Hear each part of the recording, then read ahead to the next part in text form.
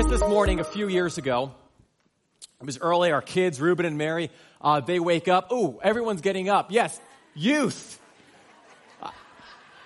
Youth, do what you do. You are dismissed to your service there. If you're in 7th through 12th grade, I invite you to the youth service. Follow someone who's walking out right now. Okay. God is good.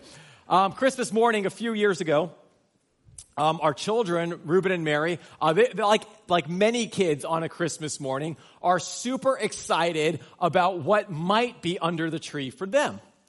Leading up to Christmas, like many children, they were informing mom and dad of some things that they were interested in. Well, when Christmas morning came around and we gathered around the tree, my wife and I handed our children each one small box. And you could imagine a child who is expecting to receive maybe a Lego set or a doll set to be handed a very small box, what they could be feeling in that moment. Well, they proceed to open it and they pull out of that box a piece of paper with the picture of a theme park on it with the words annual pass. Yeah, right? Thank you, moms and dads. Well, for them, they were a little disappointed because they didn't understand the significance of what was in that box. They didn't understand the significance of what that piece of paper meant that had annual pass written on it. They didn't understand the significance of what came out of the box. It wasn't until we lived that year experiencing all the fun things you can do with an annual pass at a theme park that they really began to understand its significance. Now, in the same way, in John chapter 20, as he begins to conclude his gospel, he begins to point all of the previous 19 chapters to this one singular event, the tomb of Jesus being empty. And we're going to see today that not only is the tomb empty, but it is what has come out or who has come out of that tomb that makes it significant.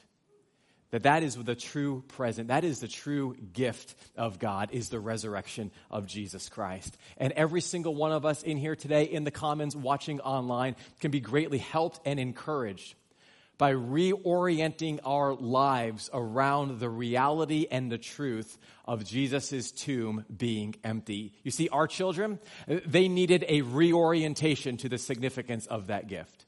And you and I today need a reorientation to the significance of the resurrection of Jesus Christ. Today, if you're taking notes, we're going to learn 5 ways that the resurrection of Jesus Christ reorients our lives. So in your Bibles, read with me, beginning in John chapter 20, verse 1. The text says, "Early on the first day of the week, while it was still dark, Mary Magdalene went to the tomb and saw that the stone had been removed from the entrance. So she came running to Simon Peter and the other disciple, the one Jesus loved, and said, 'They have taken the Lord out of the tomb, and we don't know where they have put him.'" So it's early in the morning before sunrise, 3 days after the crucifixion. Mary is going to the tomb, expecting to finish some of the burial customs that were left incomplete on the Friday before. And when she gets to the tomb, she is expecting to find who in the tomb? Jesus. But she receives something very unexpected. Not only is the stone rolled away, but the one whom she was expecting to be there isn't. And you could almost sense her level of anxiety and excitement as we read those couple of verses. She runs back to Peter and John and says, "Guys, Jesus isn't there." You see, Mary was expecting, and rightly so, she was expecting to find a dead person in the grave. She needed a reorientation. If you're taking notes, the first way that the resurrection of Jesus Christ reorients us is reorients us from death to life. The resurrection of Jesus reorients us from death to life. Now, as we compare and learn the full kind of account of that morning from the other gospel writers, Luke adds an interesting detail. Luke writes in Luke chapter 24, when Mary arrives, she is met by an angel, and the angel says, "Mary, why do you look for the living among the dead? He is not here. He is what? He is risen." Amen. See, what Mary needed that morning was she needed a reorientation. And she needed to understand, like you and I need to understand, she needed to understand a series of spiritual truths or spiritual realities that are true for every single one of us all of the time. I want to share a few of those with you. Beginning in Romans chapter 3, verse 23, the Bible says, "For all have sinned and fall short of the glory of God." That is, every single one of us in here watching online, every person who has ever lived has what? Sinned and has fallen short of God's glory. Romans 6:23 continues and says the wages or the price that we pay for that sin is death, physical and spiritual. But the gift of God is eternal life in Christ Jesus our Lord. So 3 spiritual truths, 3 spiritual realities that every single one of us need to understand is we have all sinned. Oh, can we go back, please? Back up the slide. There we go. We have all sinned. So you can turn to the person next to you and just say, "Good morning, sinner." Oh, it's perfectly fine. It's not offensive. It's true. We have all sinned. Sin brings both physical and spiritual death. Third spiritual reality, Jesus is our only hope for eternal life. Now let's continue. Let's learn 2 more spiritual realities. Romans 4:25, he, Jesus, was handed over to die because of our sins, and he was raised to life to make us right with God. Now, what does that have to do with you and I today? 1 Corinthians 6:14. "And God will raise us from the dead by his power, just as he raised our Lord from the dead." Spiritual realities 4 and 5. Jesus' resurrection is what makes you and I right with God today. It's right now, if you're a believer in Jesus Christ, you have right standing with God both today and forever because the tomb is empty, because Jesus walked out of it. Second, because of that, you and I will also be raised to life. So that means the way that you and I view Jesus' tomb today, empty, is the same way that you and I also ought to view our own future tombs. Now, I'll share a picture with you. I had the opportunity to go to Israel a couple of years ago, 2017, I think, and I got to go to the Garden Tomb. It's one of the sites that they believe is the actual site of Jesus' burial, and I went in that tomb, and guess what? It's empty. It is completely empty. He is risen. So the way that we view the tomb of Jesus is also the same way we ought to view our own tombs. Now, I want to share a little life hack with you. I'm going to segue a little bit. If you have a smartphone, you have a Maps app. And on your Maps app, not all green spaces are parks. I was in a foreign country recently, and I went for a walk. I wanted to go to a park, so I pulled up my map. I found a really nice green space. I walked to that park, and here's what I found. That green space was actually a cemetery. So, yeah, just life hack pro tip. Not all green spaces are parks. They could also be cemeteries. You got to pick and choose. Well, anyway, I get to this cemetery, and I'm like, well, here I am. So I walk through it, and I noticed this one spot here in this tomb. The middle, the spot is what? It's empty. And I thought in that moment, we can either look at that and say, this is one day going to be filled, or it is a picture of the future of every single Christ follower. We ought to also view our own tomb the same way we view Jesus's, that because he lives, friend, one day you and I will also live forever. And Jesus, He says in John chapter 11, the same account where he raises Lazarus from the dead, he says in John chapter 11, verse 25, he says, I am the resurrection and the life. The one who believes in me will live. Even though they die physically, they will live forever spiritually. Whoever lives by believing in me will never die. And then he poses this question. Do you believe this? Do you believe that to be true? The resurrection of Jesus Christ reorients us from death to life. Read with me what happens next, beginning in verse 3. So Peter and the other disciple started for the tomb. Both were running, but the other disciple, we believe is John, outran Peter and reached the tomb first. He bent over and looked in at the strips of linen lying there, but he did not go in. Then Simon Peter came along behind him and, in typical Peter fashion, went straight into the tomb, and he saw the strips of linen lying there, as well as the cloth that had been wrapped around Jesus' head.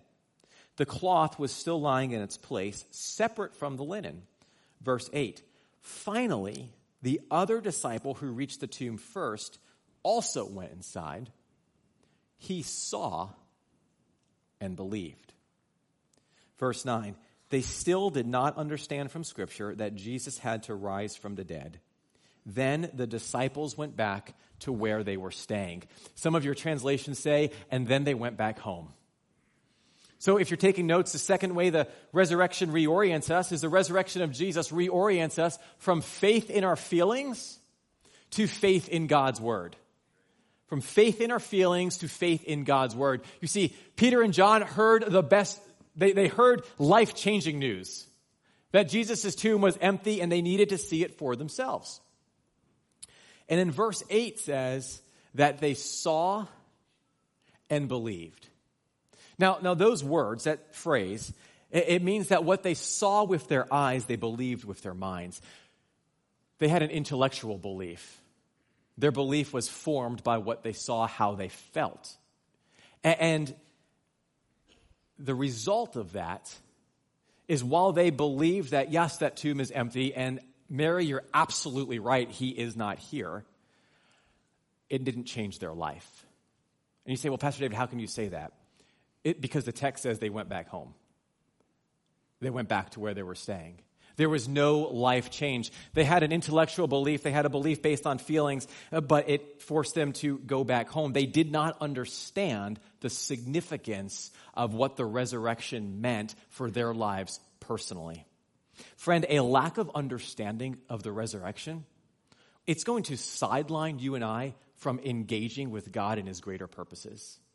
A lack of understanding, like Peter and John, is going to just send us back home from here later today with no life change. You see, God desires that you and I have a faith that's not based on how we feel, but a faith that's based in God's word.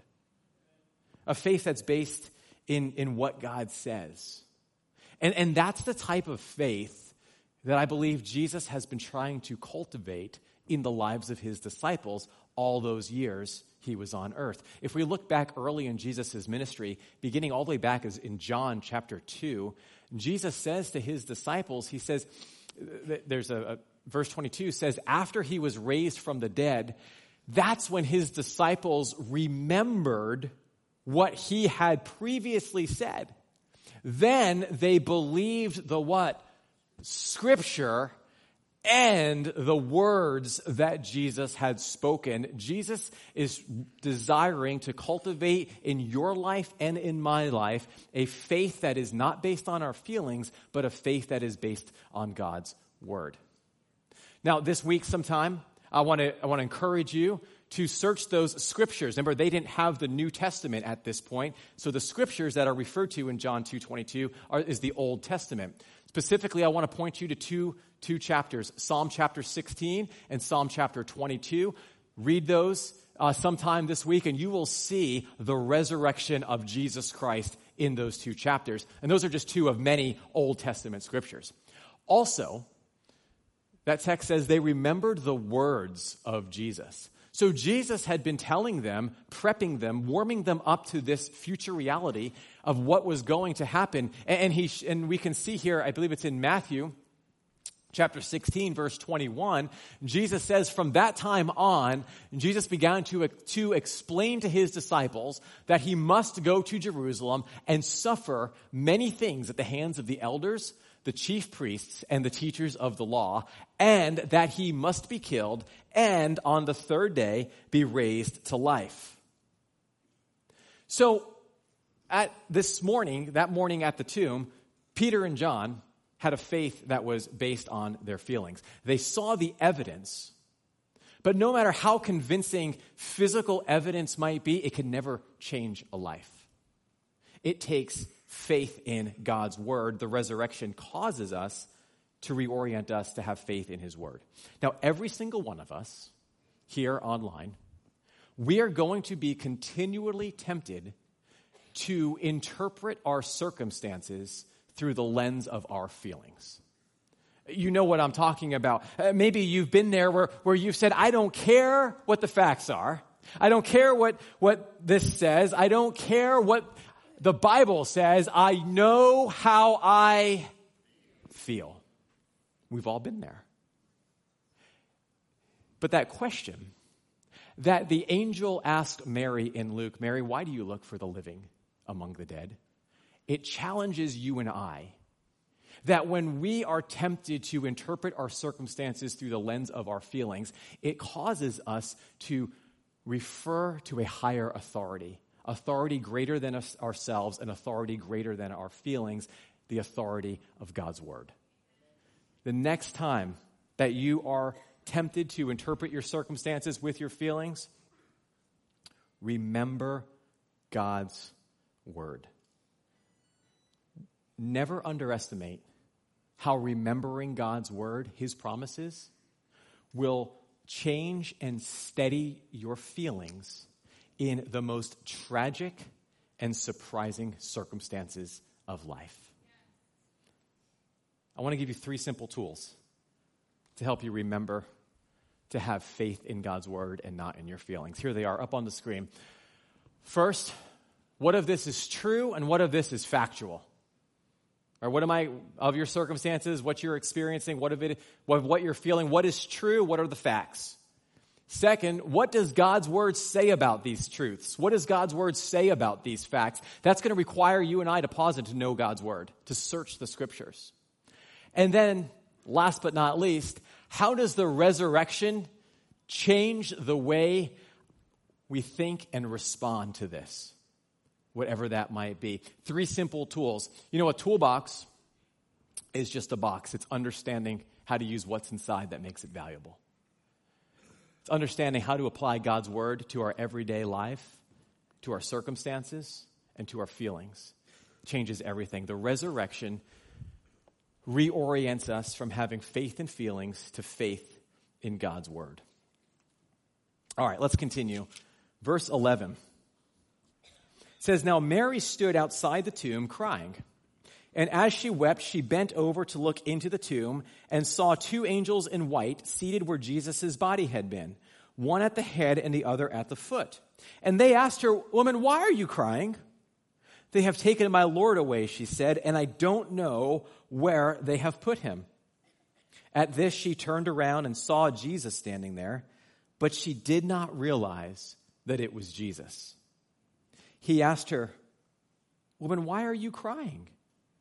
Who is it you're looking for? Thinking he was the gardener, she said, sir, if you have carried him away, tell me where you have put him, and I will get him. Jesus said to her, Mary. She turned toward him and cried out in Aramaic, Rabboni, which means teacher. And Jesus said, do not hold on to me, for I have not yet ascended to the Father. Go instead to my brothers and tell them, I am ascending to my Father and your Father, to my God and your God. And Mary Magdalene went to the disciples with the news, I have seen the Lord. And she told them that he had said these things to her. Friend, if you're taking notes, the third way the resurrection reorients us is the resurrection of Jesus reorients us from grief to joy. You see, Mary was crying because when she got to the tomb, Jesus wasn't there and she didn't know where he was. And John records that she encounters these two angels. And I tell you, this is like the only person in all of Scripture to come face to face with two angels and is completely unfazed by them. I mean, you read the text, like these angels ask her these questions and she's like, I don't know. She's completely unfazed. And I think it's fair to say that in our life, many times grief, sorrow, pain, misery, even disappointment can cause us to be blinded to the supernatural things that God wants to do. But the resurrection changes all of that because the resurrection reorients us from grief to joy. The angels ask her, Mary, why are you crying? You see, the angels had what at that moment Mary, Peter, and John did not have. The angels had understanding. They understood that Jesus' resurrection, they understood that the tomb being empty was not a reason for grief, but was the very reason for joy. And then Jesus enters the scene. And Mary doesn't recognize her, probably through all the tears and the grief. And he does what? He calls her how? By name. Mary. Did you know this morning that Jesus knows your name? He knows exactly what you're walking through. He knows exactly the weight you're carrying. He knows the grief you have. He knows everything about you. And he knows your name. The voice of God is what gave Mary joy that morning. Everything changed in an instant when she heard the voice of Jesus. John 10:27, you know the verse. My sheep hear my voice. I know them and they follow me. Mary's grief is immediately turned to joy at the voice of Jesus. Same in your life, same in mine. He knows your name today. You see, Mary, Jesus makes this incredible remark. He says, Mary, don't cling to me. And that's startling to hear. Like, Jesus is actually telling someone, get away from me. Like, Mary, you're cool and all, but I don't want to hang out right now. And why would Jesus say that? He says that because the resurrection of Jesus Christ is as much for Mary personally as it is for every single person on the planet universally. Other people need to know Jesus is alive. Mary is the first person in recorded history to have that eyewitness testimony. So Jesus immediately dispatches Mary. The news is both important and it's urgent. That's why in that moment, Jesus is like, we don't have time for this. We have all eternity to hang out. So get going, Mary. Tell my brothers, tell the disciples, I am alive. And that is exactly what she does. She is the first one to bring the good news of the resurrected Jesus. Now, here's the thing about Mary. Mary has an interesting past. We don't know a whole lot of details about Mary's past specifically. But what we do know from Scripture is that Mary was possessed by not one, but by 7 demons. And early on in Jesus' ministry, he walks into Mary's life. Mary lived a demonically oppressed life, a life far from God, a life without hope. A life in darkness. And Jesus walks into her life one day and changes everything. He casts those demons out. He makes her clean. He gives her hope. He gives her purpose. And now, some 3 years after that, she's carrying the good news for the very first time in all of history. And I want to say to you, and I believe that God would have you know today, that every single one of us have a past. Every single one of us have things in our life, past or maybe even present, that we are not proud of and that we could even be guilty and ashamed of. And because of that, Satan will tempt us to believe the lie that God can't use us. That we are beyond redemption, that we are beyond hope, that we are beyond the ability of God to use us for his glory, for his purposes, to further his mission in the future. Look at Mary's life. Not a single person in here, in the comments or watching online, are beyond the redemption of Jesus Christ. He will use you. He wants to clean you. Just come to him and say, Jesus, here I am, and he will make you clean. Amen. To God be the glory. So don't believe the lies of the enemy. Believe the word of God. And God says this in Isaiah 43. He says, but now this is what the Lord says. He who created you, he who formed you, do not fear, for I have what? Redeemed you, and I have summoned you. How? By name. He knows your name. He says, you are mine. And when you pass through the waters, I will be with you. When you pass through the rivers, they will not sweep over you. When you walk through the fire, you will not be burned. The flames will not set you ablaze. Why? Because I am the Lord your God, the Holy One of Israel, your Savior. So change your belief. The resurrection of Jesus Christ changes everything, and because it does, everything about you and I changes. Peter captures that. Peter writes in 1 Peter 1:3, he has caused us to be born again to a living hope through the resurrection of Jesus Christ. Because he lives, you and I live today. And because he lives, you and I have hope today. The resurrection accomplishes that for us. It changes our grief to joy. Amen. All right. Let's look at verse 19. On the evening of the first day, so it is later on that first day of the week, disciples were together with the doors locked for fear of the Jewish leaders.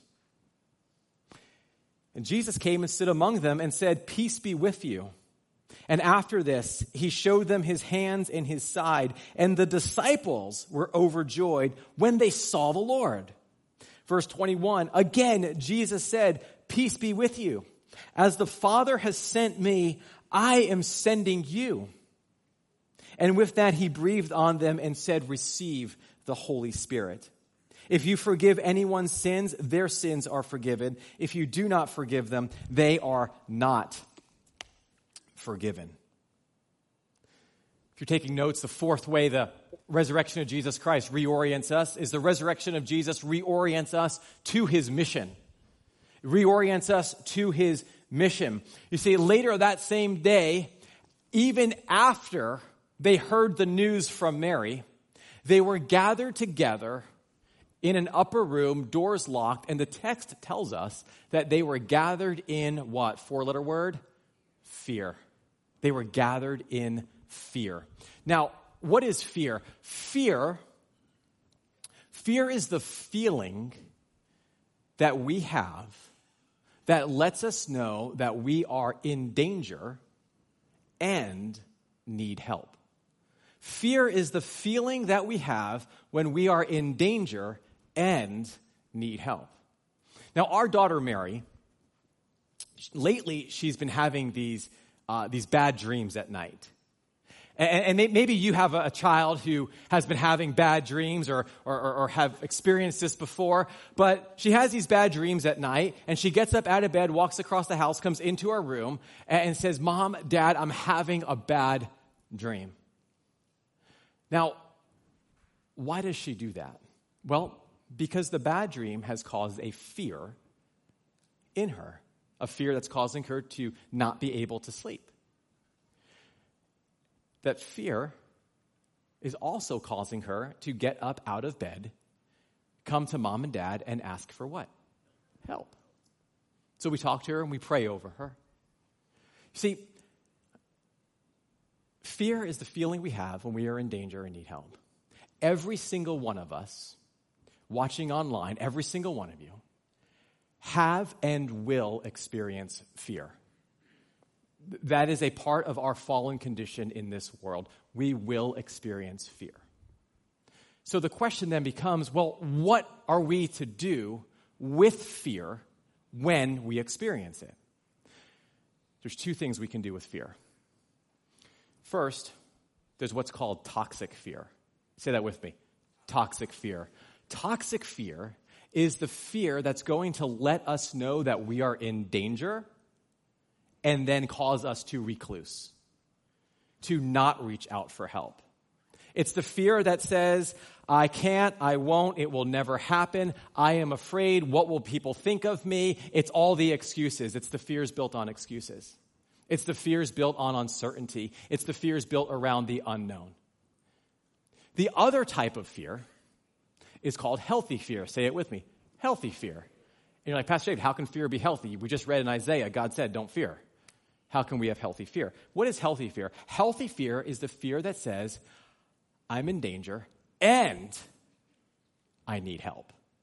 It's the fear that causes us to get out from behind the locked doors that the disciples were in. It's the fear that causes us, just like it caused our daughter Mary, to come into the room and say, Daddy, I need help. It's the same fear in your life and in mine that causes us to go to our loving Father and say, Father God, I am feeling these things. I am experiencing these things. They are so big. They are giants in my life. And Lord, I need your help. Do you know what our loving Father is really good at doing with his children? Helping them. You know, God wants to help you. See, healthy fear in your life and in mine is that fear that God is going to use to propel us forward to take greater steps of faith for his glory. What do you do with the fear when you experience it? Toxic fear is shrink back, lock doors. Healthy fear is step out, say, God, this is so big, I need your help. Let's do this. Fear. Now, the psalmist writes this. Psalm 121. Our loving God, our loving Father is really good at helping his children. And the psalmist says, he poses the question, where does my help come from? And then he answers it. My help comes from who?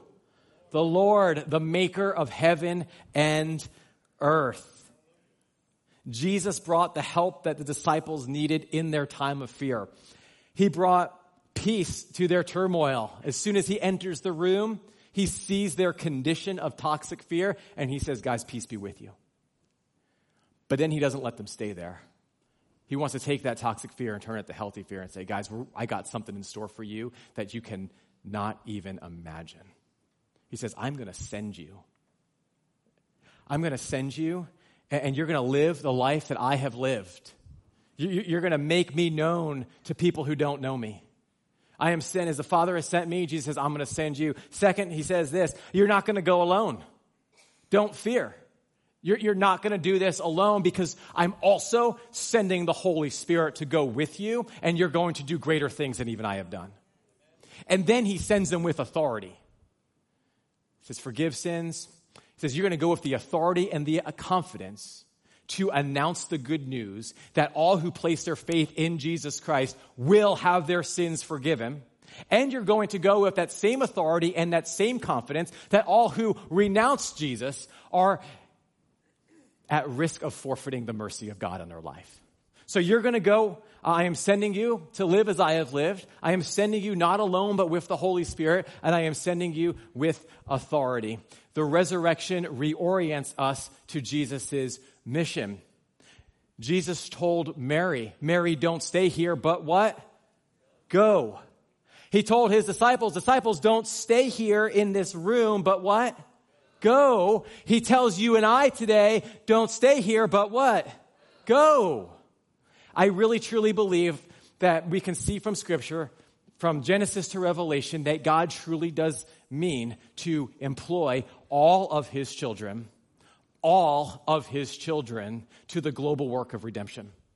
That for every person who has come to relationship with God the Father through Jesus Christ, God really does mean to send you to your families, to send you to your coworkers, to send you to your neighbors, to send you like the Vivars to the nations. That you and I would partner with God in his global work of redemption. God wants you to be a part of his big story. But that's going to require you and I to do what? Acknowledge the fear, step out in faith.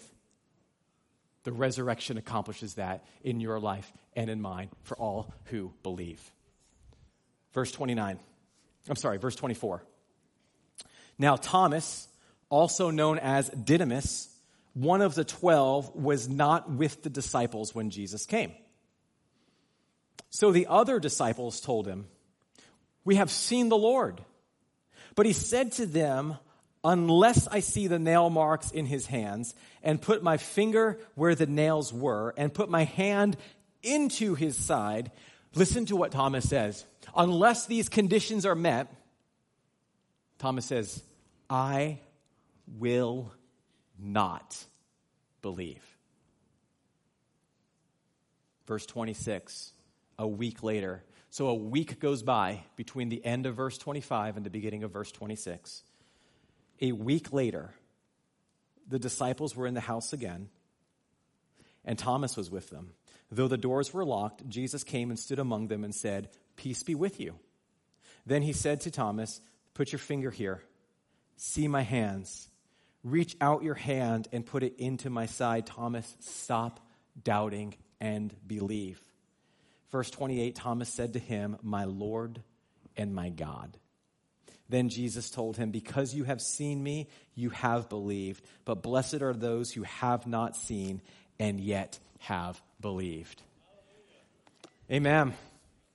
The fifth way the resurrection reorients us is the resurrection of Jesus reorients us to saving faith in Jesus. See, Thomas was not present the first time.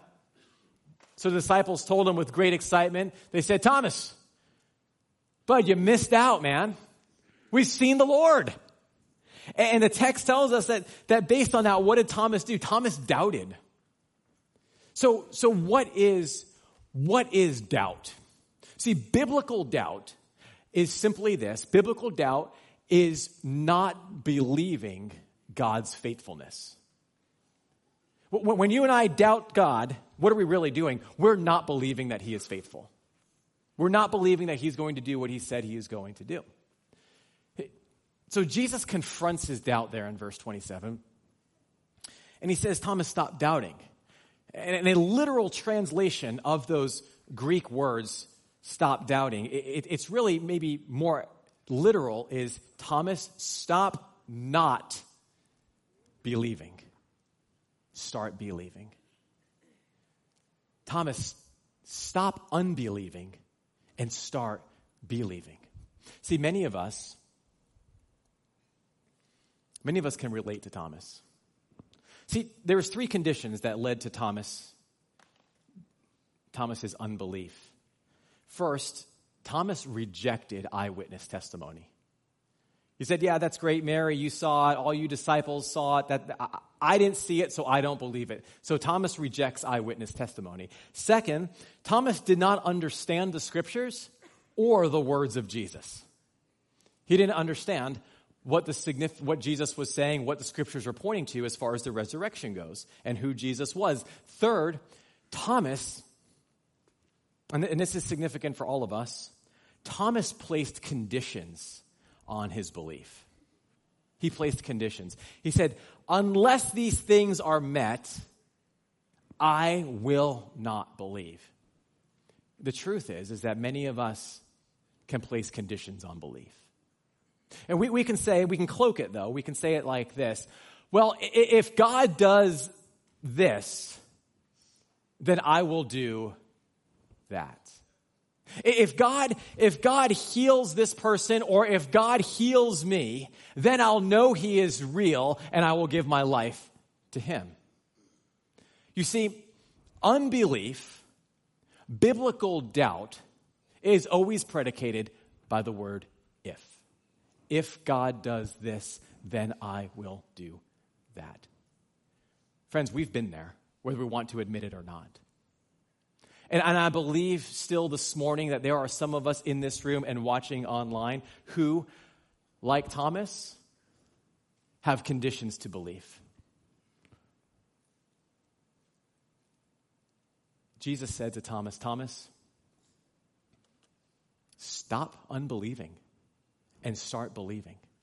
Blessed are those who believe but have not seen." And I want to say to you today, if that's you, stop unbelieving. Stop coming up with excuses and start believing Jesus, and then see what God's going to do. Take that step of faith. Say, Lord, here I am. I believe the scriptures. I believe your words. I don't understand all of it, but I understand enough to say, Jesus, here I am. Do that today and see what God is going to do in and through your life. The only one holding you back from a life with Jesus is you. Take that step of faith. The resurrection reorients us to saving faith in Jesus. Today we learned 5 things, 5 ways the resurrection reorients us. Reorients us from life to death. Reorients us from faith and feelings to faith in God's word. Reorients us from grief to joy to his mission. And reorients us to saving faith in Jesus Christ. Going to have the band come out here.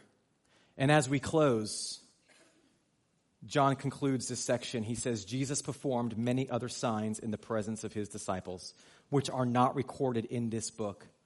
But these are written that you may believe that Jesus is the Messiah, the Son of God. And by believing, you may have life in his name. See, Jesus, the Son of God, came from heaven to earth. And he lived a perfect life, a life that you and I could not live. And based on that life, he made the perfect sacrifice that you and I could not make. He went into a tomb that was meant for you and I. And 3 days later, what did he do? He walked out of that tomb, conqueror of sin and death, that all may have life. Amen, amen, amen. As we close, we're going to close with a verse and a prayer. Paul writes in Romans 10:9, up on the screen, if you confess with your mouth Jesus is Lord and believe in your heart that God raised him from the dead, the promise is you will be saved. Let's pray. Father, we thank you. We thank you, Lord, that your tomb is empty. We thank you, Lord, that you are resurrected, alive and well, maker of heaven and earth, seated on the throne, encircled around the earth, in control of all things. So, Lord, we come to you this morning. And we thank you that you know us by name. That all that is happening in the world and in human history, you still know our name. And as you called,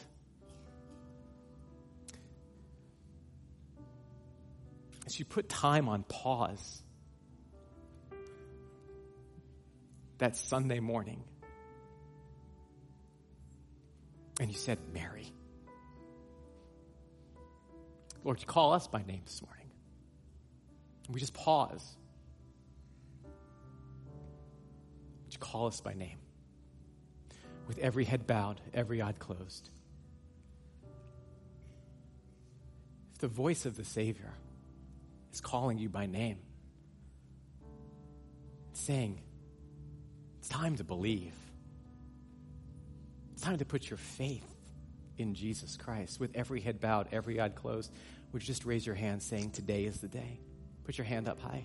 Today, I'm giving my life to Jesus. I've heard his voice. Amen, amen, amen, amen. Yes, yes. Anybody else? Yes, yes. Praise the Lord. Yes. Balcony, yes. Yes, yes. Yes, amen, amen. If you have your hand raised, I'm just going to lead you in a prayer. You just pray it in your heart to the Lord in faith. Lord Jesus, I am a sinner.